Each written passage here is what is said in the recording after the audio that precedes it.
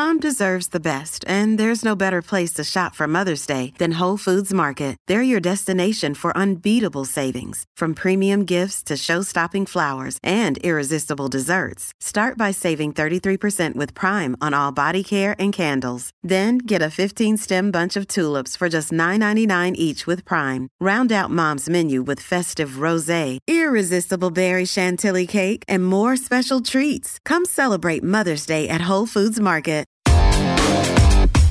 Big stories, big guests, the big picture.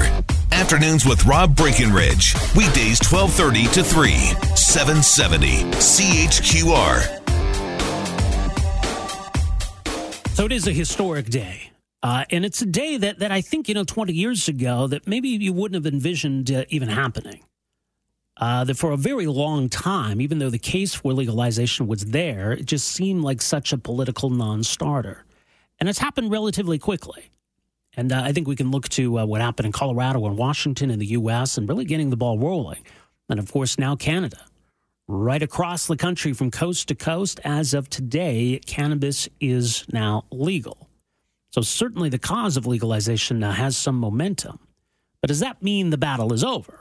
I'm joining us for some thoughts on how we got to today, where we go from here. Very pleased to welcome to the program longtime cannabis activist Jody Emery. Jody, great to have you with us here. Welcome to the program.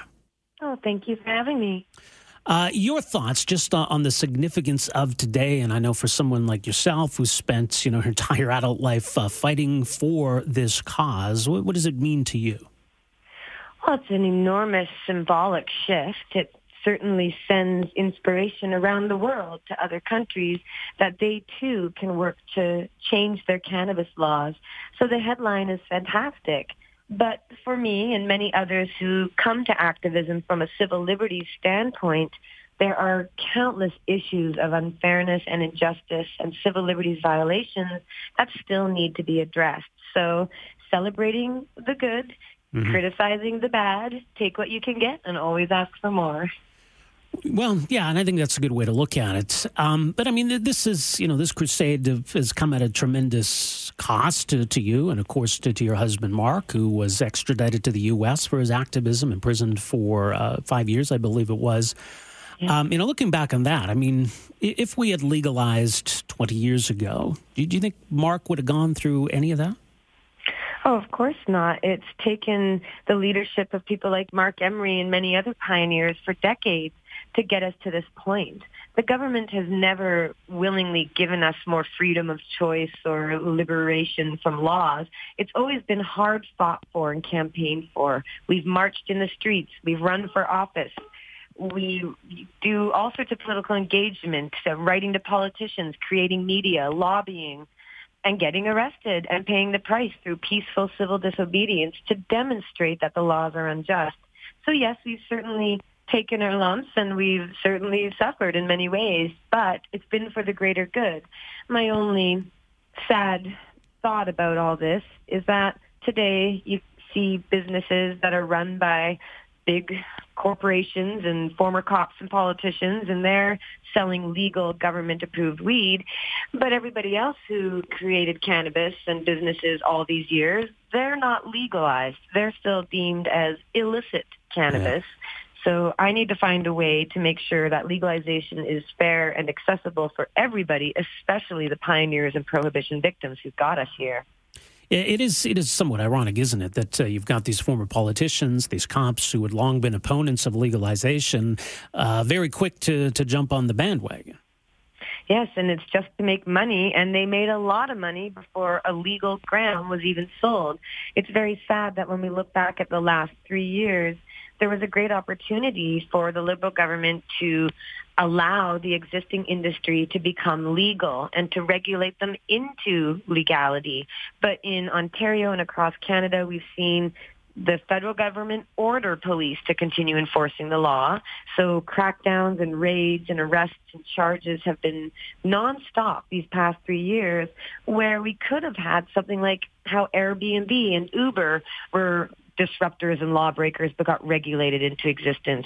The government, of course, doesn't want to get into the business of ride sharing or accommodations, so they didn't have any issue with those guys. But the government definitely sees cannabis legalization as a cash grab, similar to how prohibition has been a cash grab for the same beneficiaries as we're seeing now. Mm-hmm.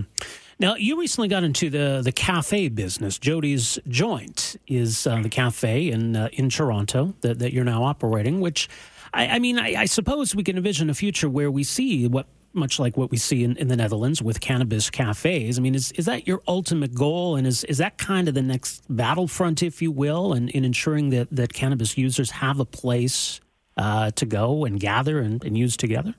Absolutely. It's a very important part of legalization should be the normalization of cannabis, to no longer force Canadians to feel ashamed or have to hide away their association with cannabis. Sadly, the federal government, Bill Blair, has said repeatedly, we're not normalizing it. We're not doing this to make it more available. We want to restrict and limit it. We want to prevent use. And they put out all these prohibitionist talking points that sound like the Harper conservative government of the past. So that sort of stigma needs to be broken down. We have a model of cannabis distribution. It's Amsterdam. Adults can buy a coffee and buy some weed and sit and smoke it with like-minded people. And if you don't like cannabis, you don't go to those coffee shops. Just like if you don't want to see a stripper, you don't go to a strip club. Right. So if it's with respect to cannabis, let us have our consumption spaces. There are so many rules about where you can and can't smoke, blanket prohibitions, a lot of punishments for smoking in apartments and other places. So lounges and coffee shops need to be accepted, and I'm ready to take on that challenge, and I hope to expand Jody's Joint coffee shops across Canada, also because, quite frankly, a lot of my activism is about how terribly people have been treated by the law, but when it comes to hemp advocacy and using hemp wallpaper and fabric and wood stain and hemp food and hemp milk, I'm so excited to promote all the ways Canadians can benefit from a hemp and cannabis economy. So create more demand, hopefully that creates more supply. What did you make of the announcement today from the federal government regarding pardons for people who have had previous possession convictions? They're going to waive the fee and the wait time for these applications. In terms of the amnesty side, are we on the right track? Well, it's also a symbolic victory in a sense. The government should have stopped arresting people long ago, just like many U.S. jurisdictions did before their laws came into effect for changes. And we should have amnesty for all cannabis criminals who are peaceful, nonviolent adults who didn't engage in any force or coercion. Myself, as an example, I had a guilty plea of a conviction for trafficking. So I'm on the bigger end of the trafficking scale, according to the plea deal I took, which means I'm last in line to get any sort of pardon or amnesty. So while it's a symbolic move by the Liberal government, it's also that they're being ashamed into it, that they are being condemned for allowing this unfairness to continue. But it is a bit of political opportunism. They could have supported the NDP's motions for these same sort of actions before. But, step by step, like I said, you take what you can get. You always ask for more. We'll start with possession, and we'll move along to the other records too. But pardons do not go far enough. We need full expungement of records. There's a major difference there. Yeah. And for myself, I have to wait 10 years before I can even apply for a pardon. So we'll see where the marijuana industry is at then. Yeah, no kidding. Well, aside from doing about a bazillion interviews today, Jody, how are you marking October 17th? Well, I woke up at 4:19 a.m. for a 4:20 a.m. interview, and it's been nonstop since. Haven't even had much of a chance to toke, even though it's legal today. So I'll be relaxing with the smoke probably later. I do consume every day. I'm a medical patient legally, so that's some nice protection for me. But I just want to remind myself that we've come a long way, and we still have a long way to go, but that I need to take a minute to celebrate this point. It's been nonstop years of court and arrests and hardship and struggle, and I willingly engaged in it because it matters to me to fight this fight for freedom, but I do need to take some time to enjoy life. Hey, it's Ryan Reynolds, and I'm here with Keith, co-star of my upcoming film, If, only in theaters May 17th. Do you want to tell people the big news? All right, I'll do it. Sign up now and you'll get unlimited for $15 a month and 6 months of Paramount Plus Essential Plan on us. MintMobile.com/switch. Upfront payment of $45 equivalent to $15 per month. Unlimited over 40 gigabytes per month. Face lower speeds. Videos at 480p. Active Mint customers by 531.24 get 6 months of Paramount Plus Essential Plan. Auto renews after 6 months. Offer ends May 31st, 2024. Separate Paramount Plus registration required. Terms and conditions apply if rated PG. Once in a while, and maybe tonight, I can take a minute to do that. I hope you do. Jody, all the best. Thanks for making some time for us here today. Really appreciate this. As always, Rob. Thank you. Take care.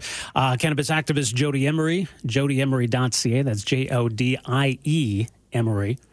.ca 974-8255. And she does raise an interesting issue, and I suspect the Emerys are probably inclined to push the envelope a little on the cafe issue. That I don't think Jody's Joint in Toronto was ever intended to just be a coffee cafe forever and ever. But it is true that when it comes to using cannabis, for the most part across the country, you're basically limited to your own home. There are some cities that are going to allow for some public consumption in terms of, certain streets or parks. But in terms of any kind of a cannabis cafe, cannabis lounge, we're not seeing any of that just yet. Now, maybe that'll come once we get around to dealing with edibles and cannabis products intended for vaping. Maybe that'll make it a lot easier for businesses to open up because you don't have the smoke issue clouding things, if you will. But as it stands today, there are no legal, authorized cannabis lounges that exist anywhere in Canada. From what I understand, there are all kinds of sort of underground cannabis clubs, and those have existed for quite some time. So if you know a guy who knows a guy, maybe you can get in on those, but don't ask me. I don't know anybody. Afternoons with Rob Breckenridge, starting at 12:30 on News Talk 770 Calgary.